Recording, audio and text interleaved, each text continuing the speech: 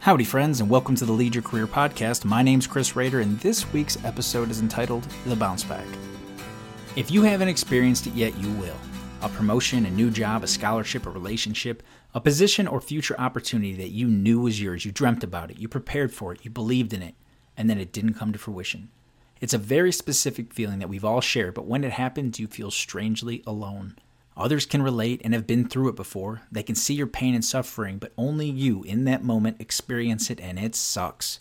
How you respond to career adversity has the potential to have a big impact in your overall career. This is a fork in the road of life, a junction point. It's the intersection of where you thought you were going to go and where you really ended up, and you need to approach this time with intention. I've experienced this junction point with a difficult moment that I had to face when someone who was very close to me passed away.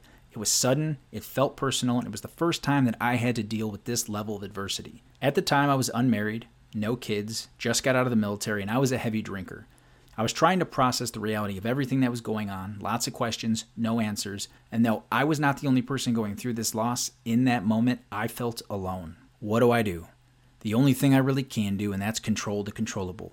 I knew this was a fork in the road of life, and the decisions I would make could have a long-term impact. I couldn't control my grief. I couldn't control the situation, but what I could control was if I was going to take a drink or not. This was a dark time, and I knew if I chose to drink, it could lead me down a path that I did not want to go.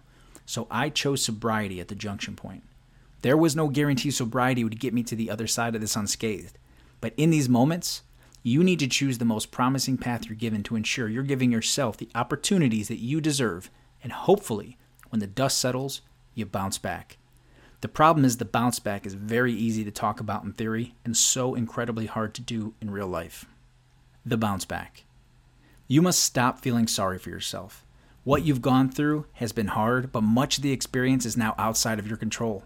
You must focus on moving forward and controlling the controllable. The end goal of the bounce back is to still end up ahead of where you started at the beginning of all this.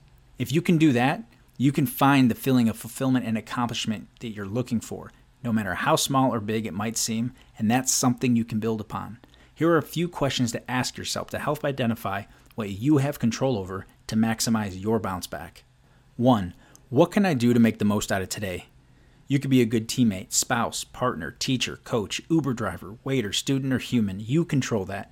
You can pick up that win and do it again tomorrow. 2. Am I doing what makes me happy? Were you more excited about the opportunity or leaving where you currently are?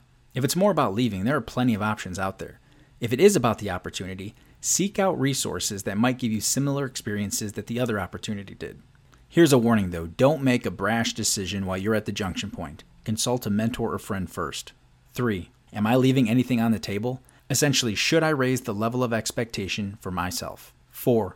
What have I learned from all of this that I can apply to my life going forward? Don't let your experience go to waste. You're stronger now, more seasoned, and better prepared for the next opportunity. From those questions, you'll find something that is unearthed within your realm of influence that you can control. Focus on that and take it one step at a time. I asked 2 things of you this week. 1, bookmark this article. Take a note. Do whatever you need to do to remind yourself to look back through this list of questions because at some point, you will be confronted with the situation, and navigating the junction point is difficult and very easy to get lost. Remember, all you can do is control the controllable. 2, if you have a friend or colleague that is going through the junction point, they may not want to hear a damn thing you have to say, but as a friend who cares about what branch of the fork that they go down, you have an obligation to talk to them and help them to get to the bounce back, so reach out. The bounce back is applicable to any situation where the outcome is not how you envisioned and you're left in the wake with a strong emotional reaction. It could be a performance review, your relationship, or even the results of a big test.